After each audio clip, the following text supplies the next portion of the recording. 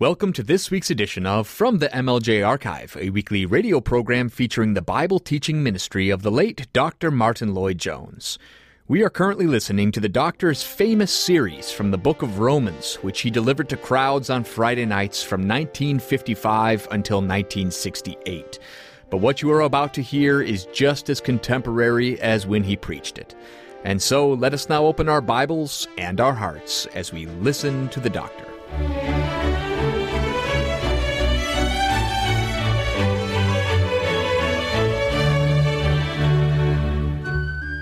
I would call your attention once more to this great argument of the Apostle Paul in the 9th chapter of the Epistle to the Romans, running from verse 19 to the end of verse 24. Thou wilt say then unto me, Why doth he yet find fault? For who hath resisted his will? Nay, but, O men, who art thou that repliest against God? Shall the thing formed say to him that formed it, Why hast thou made me thus? Hath not the potter power over the clay, of the same lump to make one vessel unto honor, and another unto dishonor?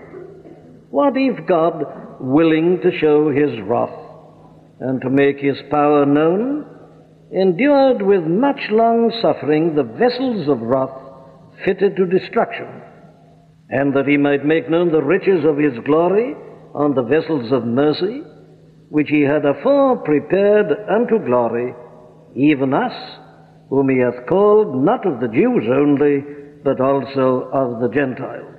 Now we've reached the end of this great argument. The apostle is replying to that suggestion that he puts before us in the 19th verse. People have argued, why does God find fault if it's a question of his choice, if salvation is entirely and only and solely his action? Why does he find fault with anybody, therefore? And the apostle proceeds to answer that question, and we've been following him through the argument. Now, we're dealing with the latter part of the argument now, the part that he develops in verses 22, 23, and 24. In 22, he says, What if God, willing to show his wrath and to make his power known, endured with much long suffering the vessels of wrath fitted to destruction?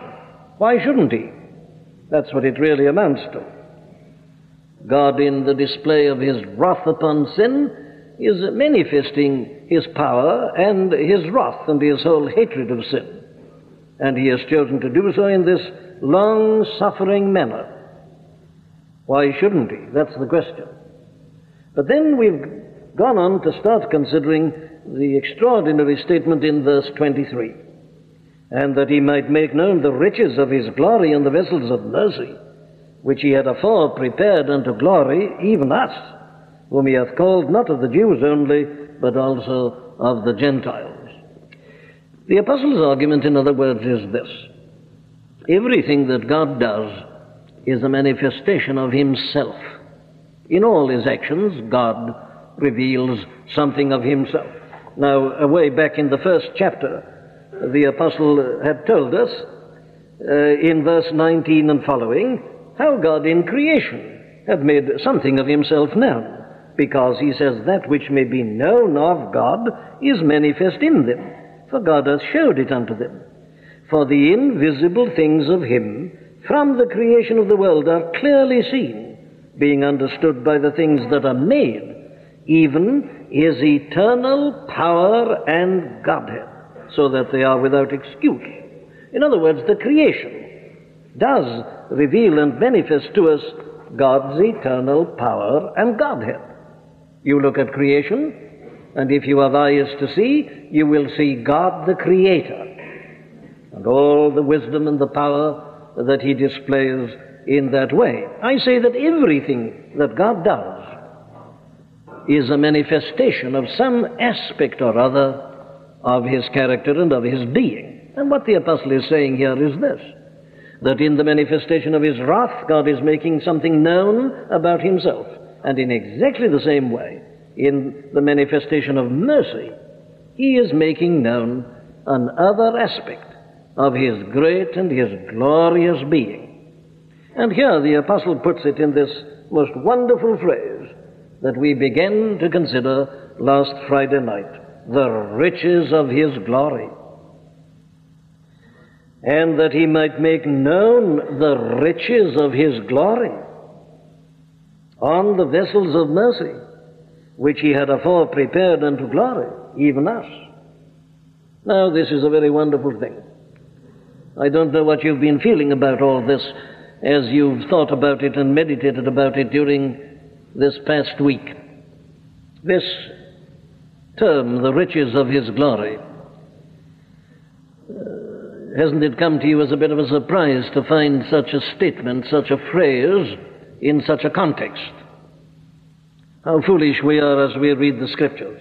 So many people say, oh, I don't read the 9th of Romans. That's that difficult passage that nothing there but the predestination and the sovereignty of God and so on, hard and dry doctrine. So many people regard this chapter as a kind of wilderness. And yet here you see suddenly we come across one of the brightest nuggets in the whole of the Bible, the riches of his glory. Have you ever heard anybody, when they are talking about Romans 9, referring to this phrase? Isn't it rather odd? Isn't there something wrong with us? That we can never refer to Romans 9 without saying, that's the chapter in which we read about the riches of his glory. I wonder how many of us, if we were quite honest, would have to admit that we never knew that that phrase was in Romans 9 at all, and that we thought there was nothing there but this argumentation and this tremendous statement about the sovereignty of God. Here it is. Well, I say all that in passing. Never read the Scriptures casually. Always be surprised for something unexpected and surprising, something glorious, something wonderful. In the middle of a great argument, suddenly you find, I say, this priceless gem, the riches of his glory. Well, what the apostle is saying is this, that God has chosen to make known the riches of his glory in his kindness, his mercy, his compassion toward those of us who are Christians. And what we are now doing is we are trying to look at different aspects of this riches. You see, we are like people who, having been in some sort of desert, if you like, burrowing our way along, following a track, suddenly find ourselves discovering some great palace with golden doors, and we've gone in, and we're going from chamber to chamber and room to room, looking at this amazing wealth, the unsearchable riches of Christ, the exceeding riches of God's grace. That's what we're doing. Well, now we've started. We've been through some of the rooms. We've seen that the riches of God's glory are shown in the fact that he has anything to do with us at all. If God had exercised only his justice and his righteousness, we would all have been damned. There would never have been such a thing as a Christian. For all have sinned and come short of the glory of God. The whole world lieth guilty before God. And if he were merely a God of justice, he could rightly and with absolute justice have consigned the whole human race to everlasting perdition. And nobody would have any right to complain at all. It's a mere fact that he's ever looked upon us, any of us, even one of us, is indicative in and of itself of the riches of his glory. And then we looked at the glory of the plan itself, that God troubled about us before the foundation of the world and worked out this extraordinary scheme. The three persons in the Trinity involved and what it meant for them. We've looked at that. And then we looked at the working out of this in the Old Testament dispensation, how God kept it going, the way he handled those children of Israel. It's marvelous, the wisdom and the power and the love of God, the irresistibility of the grace of God. It's all there staring us in the face in the Old Testament, if we but take the trouble to look for it. This line that runs right away through God's increasing and developing purpose, the riches of his glory. But now we come to what is in many ways the central chamber of all in this palace of riches. The riches of God's glory and grace. the Lord Jesus Christ. Let me remind you again of the words of Isaac Watts. I think he's put this perfectly. See where it shines in Jesus' face, the brightest image of his grace. God, in the person of his Son, has all his mightiest works outdone. The spacious earth, the spreading flood, proclaim the wise and powerful God, and thy rich glories from afar sparkle in every rolling star. But in his looks a glory stands, the noblest labor of thy hands. The radiant luster of his eyes outshines the wonders of the skies. And so it does. God, who commanded the light to shine out of darkness, hath shined in our hearts to give the light of the knowledge of the glory of God in the face of Jesus Christ. The riches of his glory are to be seen ultimately all concentrated together in the face of Jesus Christ.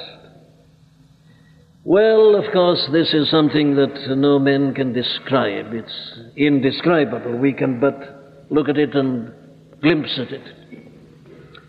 You see something of this glory of God in the face of Jesus Christ even in the Old Testament. Every time the angel of the covenant appears, that's who he is, this special servant of the Lord. That's who he is. He's the Lord Jesus Christ, coming down in that particular form as a theophany in order to prepare for his eventual coming as he came in Bethlehem. You can find it then in the Old Testament. But of course it's when you come to the New Testament you really begin to see it. This is how the apostle himself puts it elsewhere. He's never tired of putting this. He never comes across this, but that he goes off into some sort of apostrophe. He can't contain himself. Here's one of them. And without controversy. Great is the mystery of godliness. God was manifest in the flesh, justified in the Spirit, seen of angels, preached unto the Gentiles, believed on in the world, received up into glory. The riches of his glory. Yes, says John, we beheld it. That was 1 Timothy 3:16, of course. There it is again in John 1:14, and we beheld his glory, the glory as of the only begotten of the Father, full of grace and truth. Or if you like, in the first verses of the first epistle of John. It's the same thing everywhere. John begins his epistle like this: that which was from the beginning, which we have heard, which we have seen with our eyes, which we have looked upon, and our hands have handled of the word of life. For the life was manifested, and we have seen it and bear witness, and show unto you that eternal life which was with the Father and was manifested unto us. And then there are those wonderful pictures of it in the book of Revelation. Well, now, this is what we are talking about. The riches of God's glory are to be seen supremely in the person of his Son. Think of the incarnation. How God sent forth his Son from heaven to be made under a woman, made of a woman, made under the law. This is the riches of God's glory. Why did he ever come? He came for us, to save us, that mercy might be shown to us, the very thing the apostle's talking about. God, he says, is making known the riches of his glory in and through us, the vessels of mercy. So you see, there it is in the incarnation, the whole coming, the virgin birth. How the eternal Son of God, the Word, the eternal Word, was indeed made flesh and dwelt among us, was born as a helpless babe in that stable and put into the manger. This is the riches of God's glory. And it's all, you see, for us, that we might receive this mercy. Oh, I mustn't keep you, but work through it all for yourselves. That's how you see the riches of God's glory. Look at his life. Look at the poverty that he knew. Look at the suffering that he endured. Look at the temptations to which he was subjected. God neither tempteth any man nor can be tempted, but he was tempted in all points, like as we are, yet without sin. Why? Well, the answer given is this: in order that he might be a faithful and a sympathetic high priest for us. He went through all that. His Father sent him through all that for our sakes. You see the riches of God's glory in that he has done this for us. And then, of course, supremely, you see it in his death upon the cross on Calvary's hill. When I survey the wondrous cross on which the Prince of Glory died, my riches gain I count but loss, and pour contempt on all my pride. See from his head, his hands, his feet, sorrow and love flow mingling down. Did e'er such love and sorrow meet, or thorns compose so rich a crown? There it is. Look at the cross. What is it? Well, this is the most wonderful of all the wonderful manifestations of the riches of God's glory. That's where you see the love of God, in that he has made his only begotten, dearly beloved Son to be sin for us, and is smiting his own beloved. What for? For us, the vessels of mercy, that we might not share the fate of the vessels of wrath. It was all done for us, and it's there you see the riches of God's glory and grace, that he should ever have done such a thing. But he's done it, and he's done it for us. He's tasted death for us. He was made a little lower than the angels, says Hebrews 2:9, for the suffering of death. Well, there it is, I say. And then you go on, you see him dying, and you see them taking down his body and burying him in a grave. Buried. Literally buried in a grave.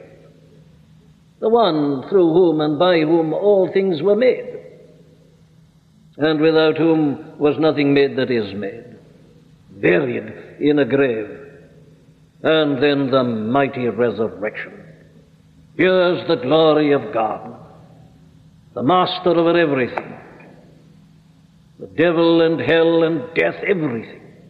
Everything is under his power. And he raised him again. Why? Well, we've already had the answer at the end of the 4th chapter of this great epistle. Who was delivered for our offenses and was raised again for our justification. And it's God who's done it all.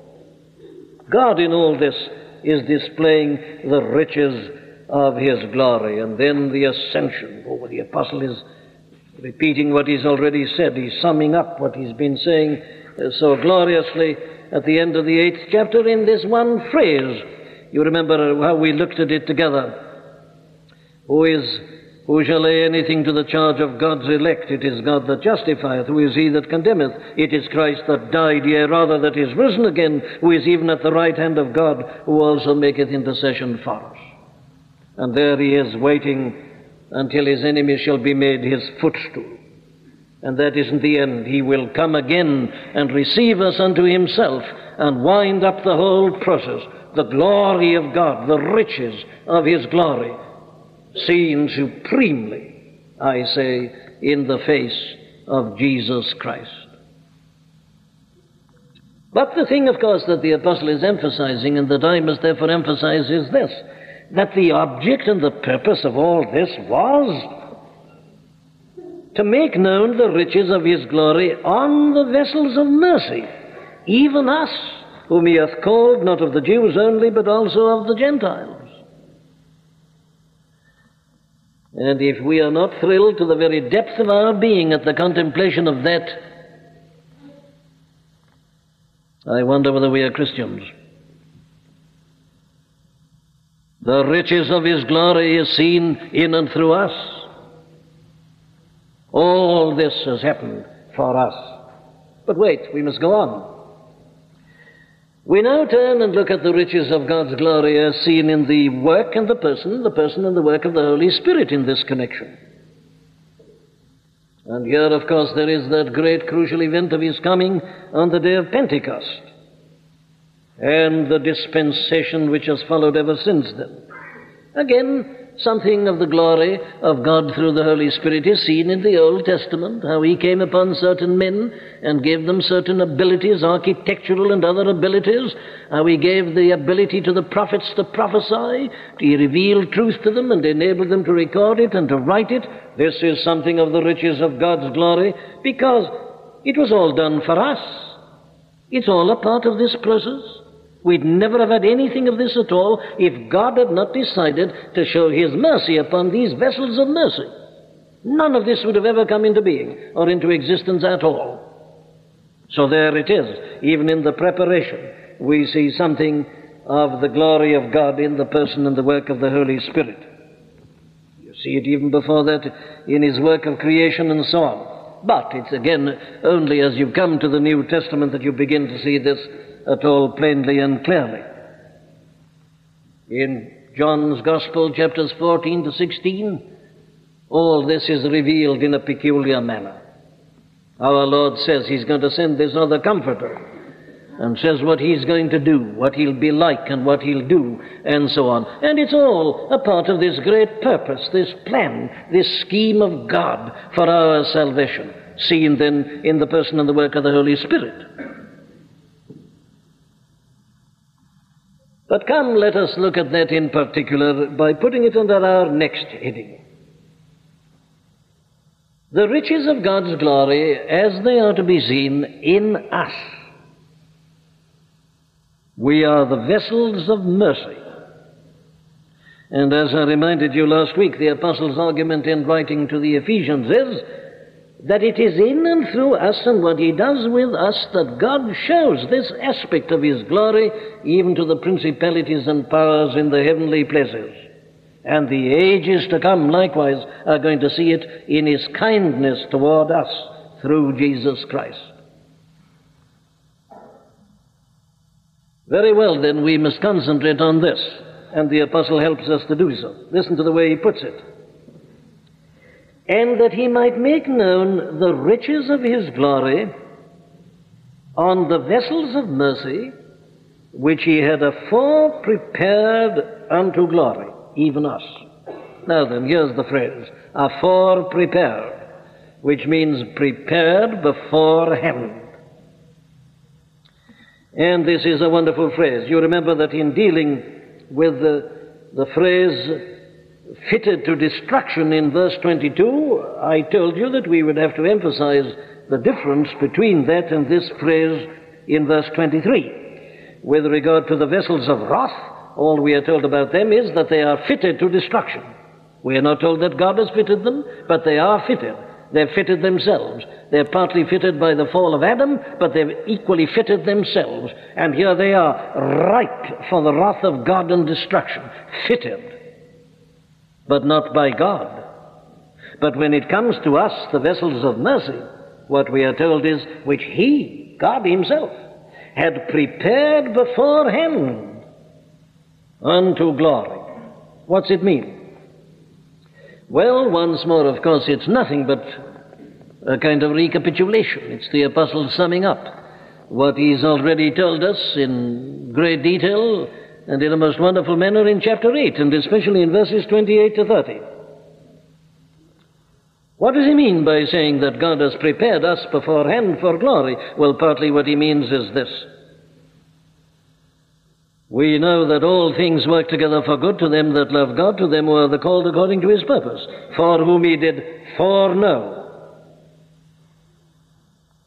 You see, what the apostle is saying is this, that you and I who are Christians have been prepared beforehand by God himself for that ultimate glory. How has he done it? What is this preparation? Well, the first thing is this foreknowing, knowing us beforehand, knowing us before we were ever born, knowing us before he'd ever even created the world. You remember we worked that out together. That is always the first step. That God sets his heart, his affection, upon these vessels of mercy who are to be delivered and who are to be saved. And he does that, I say, way back in eternity. We quoted ample scriptures to prove that at the time. Then, of course, having thus known us in this special manner, he predestinates us. This involves choosing and deciding what he's going to do with us. Now, this to me is, as I've often said, the most wonderful thing in the whole of Scripture, the thing that moves one to the depths of one's being, that the almighty and everlasting God, who might very well have consigned us all to eternal destruction, thought about us individually who were Christians before the foundation of the world, and decided what he was going to make of us. Can you take in that thought, that the eternal God has known you in that way? And then he has worked out this great purpose, this predestinating. But I must again emphasize what we had cause to emphasize in the earlier part of this chapter, because it seems to me to be a very wonderful part of this whole process of preparation. You remember the point we made about Isaac and about Jacob. Let me go back again to verses 6 and following. Not as though the word of God hath taken none effect, for they are not all Israel which are of Israel.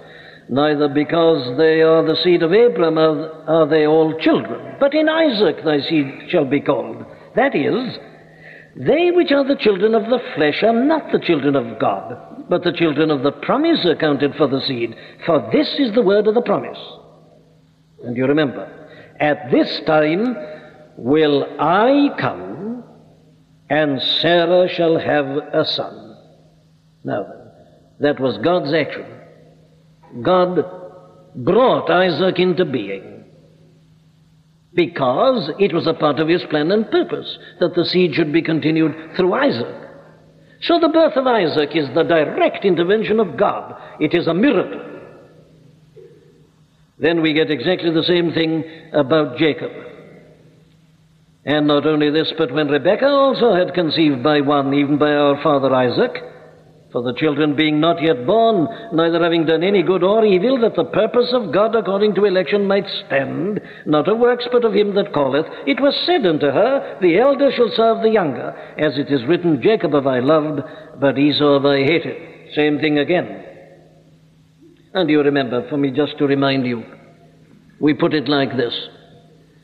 God doesn't do away with the natural process in the production of his people.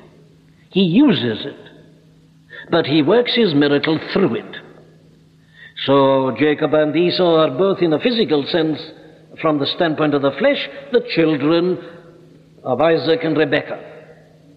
But there was this uniqueness about Jacob.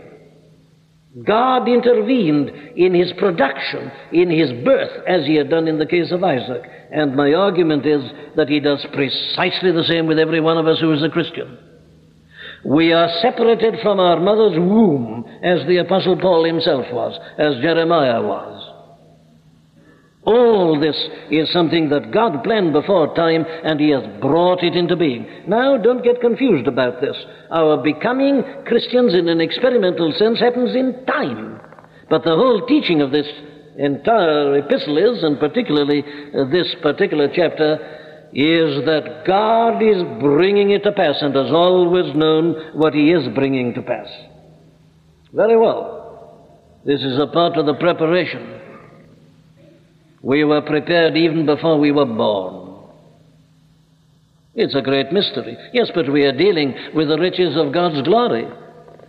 Who can understand his mind? Who can understand his workings? We have again been reminding of that in one of our hymns this evening. Did you notice those words? Let me repeat them to you. Earth from afar has heard thy fame, and babes have learned to lisp thy name. But all the glories of thy mind leave all our soaring thoughts behind.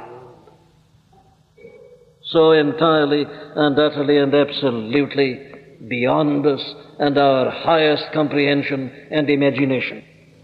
But that is what we are taught, that God has been preparing us. He's preparing a people, this new humanity in Christ. And these are steps in this great process. The time came that you and I should be born, and God saw to it that we were born, and in that particular way. There it is. But then we come to the actual calling in time. We've been called in eternity, but in particular we are called in time. You are born and you seem to be like everybody else, and you live a life of sin, and you may argue against the gospel, and you may reject it, and you may utter your blasphemous thoughts. Doesn't matter. A time comes when you are convicted by the Holy Spirit, and you don't know why it happened, and you don't understand how it happened. You realize that what our Lord said to Nicodemus is the truth. The wind bloweth where it listeth. Thou hearest the sound thereof, but canst not tell whence it cometh, nor whither it goeth. So is every one that is born of the Spirit. At a given point in time, and it was known to God before the foundation of the world, you are convicted of sin. And it can happen in many ways. May happen in a meeting. May happen when you're on your own. May happen when you're reading the Bible. It can happen in endless manners, but it's God who does it. He planned to do it. He brought you into this world in order that it might happen. That's the teaching of this chapter. And so you are convicted of sin. And so you are brought to repentance. And so you are converted and turned round. And so you're aware that you're a new man in Christ Jesus, that you've got a new nature inside you. And you're amazed at yourself, of course, because you haven't done it. If you're not amazed at yourself, you're not a Christian, my friend. Every Christian's a miracle, and he should be amazed at himself. He's got this new life within him, this life from God. He's a partaker of the divine nature. What am I talking about? Oh, I'm talking about the riches of God's glory. This is what God does to us, the vessels of mercy. And it's in this way He shows this thought of His, this mind of His, this power of His, this love, grace, compassion. Oh, here it shines in and through us. And then it goes on. He puts His Spirit within us. And the Spirit incorporates us into Christ. We are in Christ. He is the head. We are members of the body. And we have participated in Him, crucified with Him, dead with Him, buried with Him, risen with Him, seated in the heavenly places in Him. It's true of you. I'm talking about you. This isn't some theory. I'm telling you what's true of you as a Christian. You're one of God's vessels of mercy. And He's showing what He is in doing all this to you. And then, of course, He goes on working in us. The Spirit brings us into an increasing conformity to the image of God's Son. It was all there in the 8th chapter, you remember? Whom He did foreknow, He also did predestinate to be conformed to the image of His Son, that He might be the firstborn among many brethren, and the brethren are going to be like Him, conformed to His image. It goes on in this world. That's sanctification. Then you go on and consider how He puts us all into the church, which is the body of Christ, and this extraordinary New Testament doctrine about the church as the body of Christ. It's the most marvelous thing in the whole universe. The universe as such, creation, pales into insignificance by the side of this new creation. She is His new creation by water and the blood. The church, the body of Christ. What a conception. Read these mighty epistles as they unfold the doctrine concerning the church, and you and I are parts of the church. How He breaks down middle walls of partition, bringing Jew and Gentile together. What a work! Is anything more difficult than to reconcile irreconcilables? Was anything harder than to bring together a Jew and a Gentile? Not only to reconcile men unto God, but to reconcile them to one another, but He's done it. He's broken down the middle walls of partition, and he's made of twain one new man, so making peace. Here it is. And all that the apostle tells us about the church in particular in the early first 4 chapters of the epistle to the Ephesians. But there is no end to this, and I mustn't keep you. I'm just trying to give you some headings. You know, you see something of the riches of God's glory even in the way in which he just chastises us. All things, remember, work together for good to them that love God. Even when you're having a hard and a difficult time, it may be a part of this glory, because God is going to bring you to that perfection, to that conformity to the image of his Son. And he seems to be working against his own purpose, but he isn't. He knows us, and he reveals his love to us. Whom the Lord loveth, he chasteneth. Have you ever seen the glory of God in your chastisement? We must learn to look for these things, my friends. That's what the Scriptures are here for. They're to make us look. They're to give us these openings, and you follow the openings. And the next time you are chastised because of your sin, you stand back in amazement and marvel at the glory of God, that though he is so great and so almighty, he knows you, and he's chastising you in particular because you're his child. And there he gives you a glimpse into something of his Father heart that you'd never seen before. Well, all this, you see, is a part of the way in which God shows the riches of his glory in what he does in us. That's the argument. In us, the vessels of mercy. And then the final word about this, of course, is this, which he had afore prepared unto glory. And this is the thing that leaves us speechless, as it were. That we who deserved nothing but the punishment of hell and everlasting destruction, we were sinful. We who can say truthfully about ourselves in the words of Charles Wesley, vile and full of sin I am, for we all are. We who can say with the Apostle Paul, in me, that is to say in my flesh, dwelleth no good thing. We who can say with him again in that epistle to Titus, a portion of which we read just now, we were hateful and hating one another. What miserable, wretched creatures we all were in sin. Yes, but you see, this is the way he puts it there.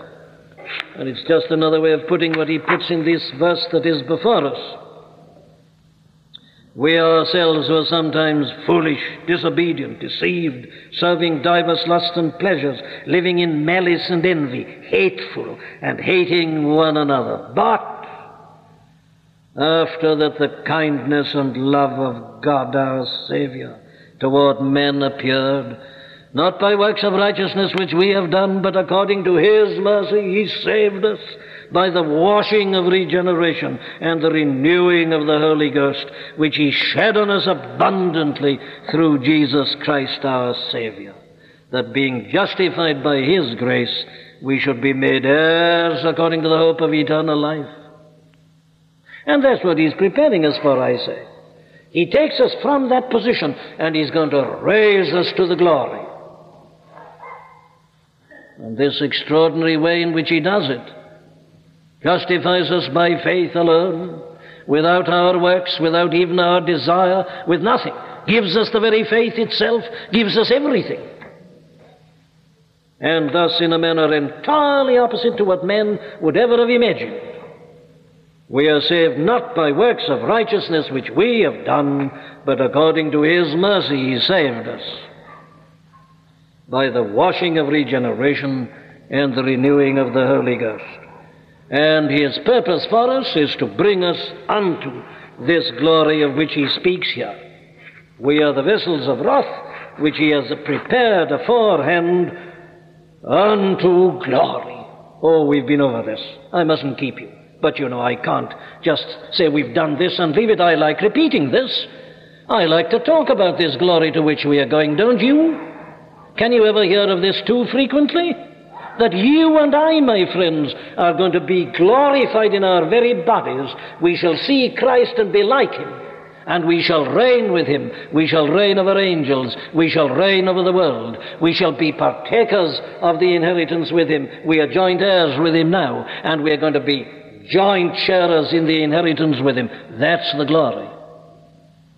Perfectly redeemed, body, mind, and spirit, with not a trace of evil or of sin anywhere near us, but without spot or wrinkle or any such thing, whole, entire, glorified, even as he is glorified. Very well, says the apostle. And here is his argument, you see. Let me draw it out now. What would we really know of God and his glory were it not for all this? In other words, it is in his mercy to us that the riches of his glory have become known. So I summarize his argument like this. God, in his righteous, holy character, hates sin and is filled with wrath against it. Is there anything wrong in that? Is there any injustice in that? Have you any objection to the fact that God, who is holy, who is light, and in whom is no darkness at all, hates sin with the whole intensity of his divine holy nature? Is there any objection?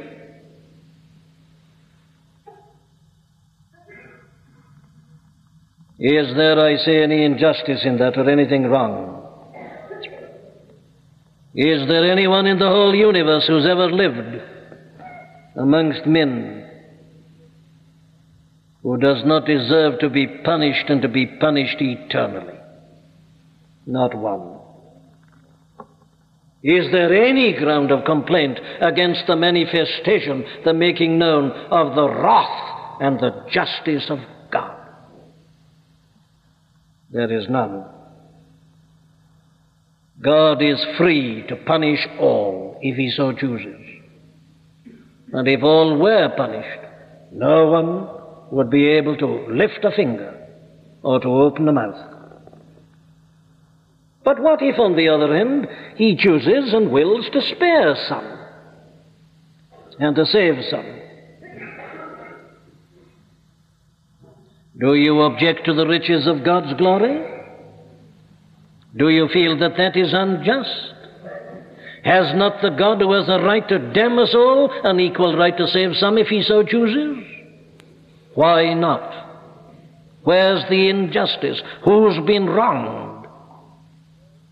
No one, because no one has any claim whatsoever. Do you want to ask, but why are some only saved? The answer to that is that none deserve it. All should be damned. And therefore God is free to show and manifest his mercy when he wills, when he chooses, and where and when and in whom he pleases and he chooses. But I can't leave it at this. Why do we always look at one side only of this matter? Why is it that anybody, I ask again as I did at the beginning, can ever read the 9th of Romans and not be lost in wonder, love, and praise when he comes to this phrase, the riches of his glory? Because that is the effect that this chapter should have upon us.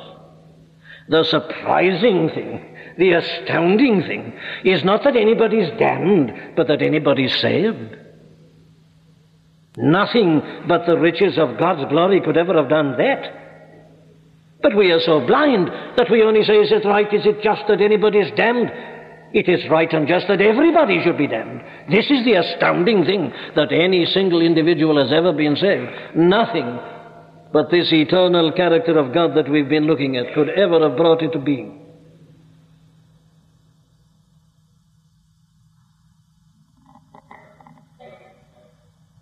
What is the difficulty? Well, the difficulty seems to be this, doesn't it? Man in sin has always had a desire to know what he is not meant to know. So people ask the question, why are only some saved, and on what principle are some saved? On what grounds does God do this? Now then, let's be clear about this. I don't know. I'll go further. I am not meant to know. I'll go further. I should not even desire to know. Sufficient for me that any one individual is ever saved. It's the riches of God's glory alone, I say, that can ever do that. And having seen that, I've seen more than enough.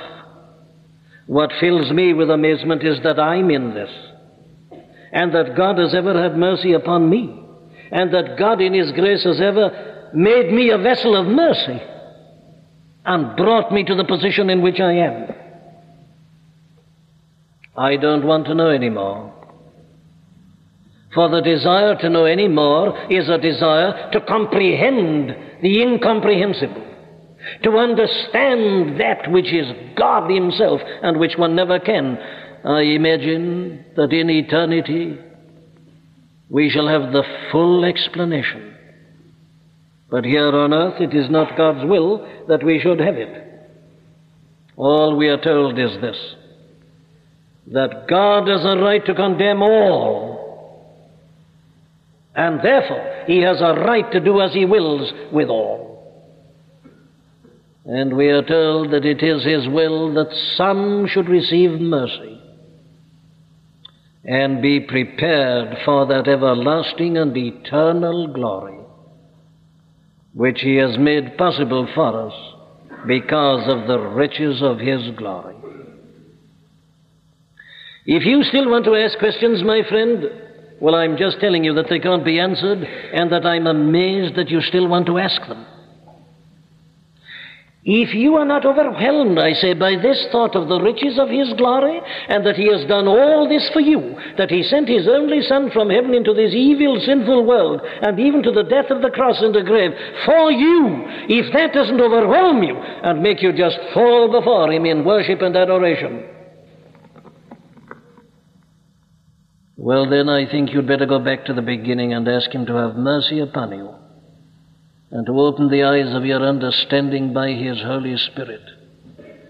If you are still anxious to cavil and to ask your questions and bring your objections, I say it is because you don't know about the riches of His glory, and that's what you need to know. Once you've seen that, you won't ask any questions. You'll just praise and thank and express your amazement and astonishment. You'll say, and can it be that I should gain an interest in the Saviour's blood? Died He for me who caused His pain? For me who Him to death pursued? Amazing love! And can it be that Thou, my God, shouldst die for me?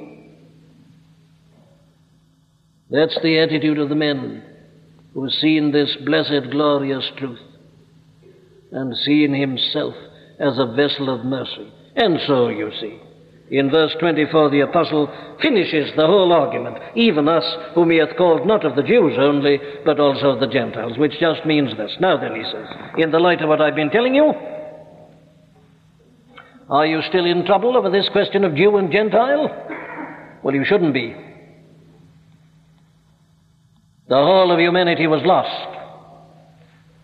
It was God's will to take hold of a man amongst those in that mass of perdition called Abram, and to pull him out and turn him into a nation and call him Abraham. It was God who did that. But that doesn't mean that everybody born of Him is now automatically saved and going to be a Christian. Not at all. The God who chose him is at equal liberty to choose anybody He likes, and He does. Sometimes Jew, sometimes Gentile. Why not? That's His answer, finally, you see, to the Jews. Don't imagine, he says, that there's anything special about you as such, or anything to recommend you to God, or any claim that you have upon God and His mercy. Not at all. A man is never saved by heredity. Never. You're not saved because your parents were children, or because you belong to the Jewish nation or any other nation. Heredity doesn't come in at all. That's been demolished by this chapter. God saves every one of us. Every one of us. And that's where you see the riches of His glory.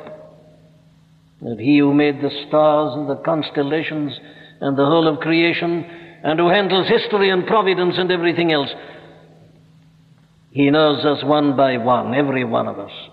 And it is he and he alone and nothing else, not ancestry, not upbringing, not good works, not righteousness, nothing in us at all. It is altogether the action of God. And he can do it to a Jew, he can do it to a Gentile. He has made the whole world. He made man at the beginning, and these distinctions are to him meaningless and irrelevant. And so he does it to us. Some of us are Jews, some of us are Gentiles. But that isn't the thing that matters. It is the God who always does it to each individual, and who is free in his sovereign lordship to show mercy to whom he will show mercy, and to show wrath upon whom he will show wrath. Blessed be the name of God. Oh, the riches of the glory of God, revealed and manifested unto us, even us, in this glorious plan and purpose of salvation, and supremely in the face of Jesus Christ. Amen. O Lord our God, we come before Thee, and we feel that words are poor, and poor expression. Thou knowest our hearts. Lord, our desire is that our eyes may be opened by Thy Spirit more and more to the riches of Thy glory. O God, grant us such a knowledge of this that we shall indeed be lost in wonder, love, and praise. And now may the grace of our Lord and Savior Jesus Christ, and the love of God, and the fellowship and the communion of the Holy Spirit abide and continue with us now this night, throughout the remainder of this our short, uncertain, earthly life and pilgrimage, and until we shall be in the glory everlasting. Amen.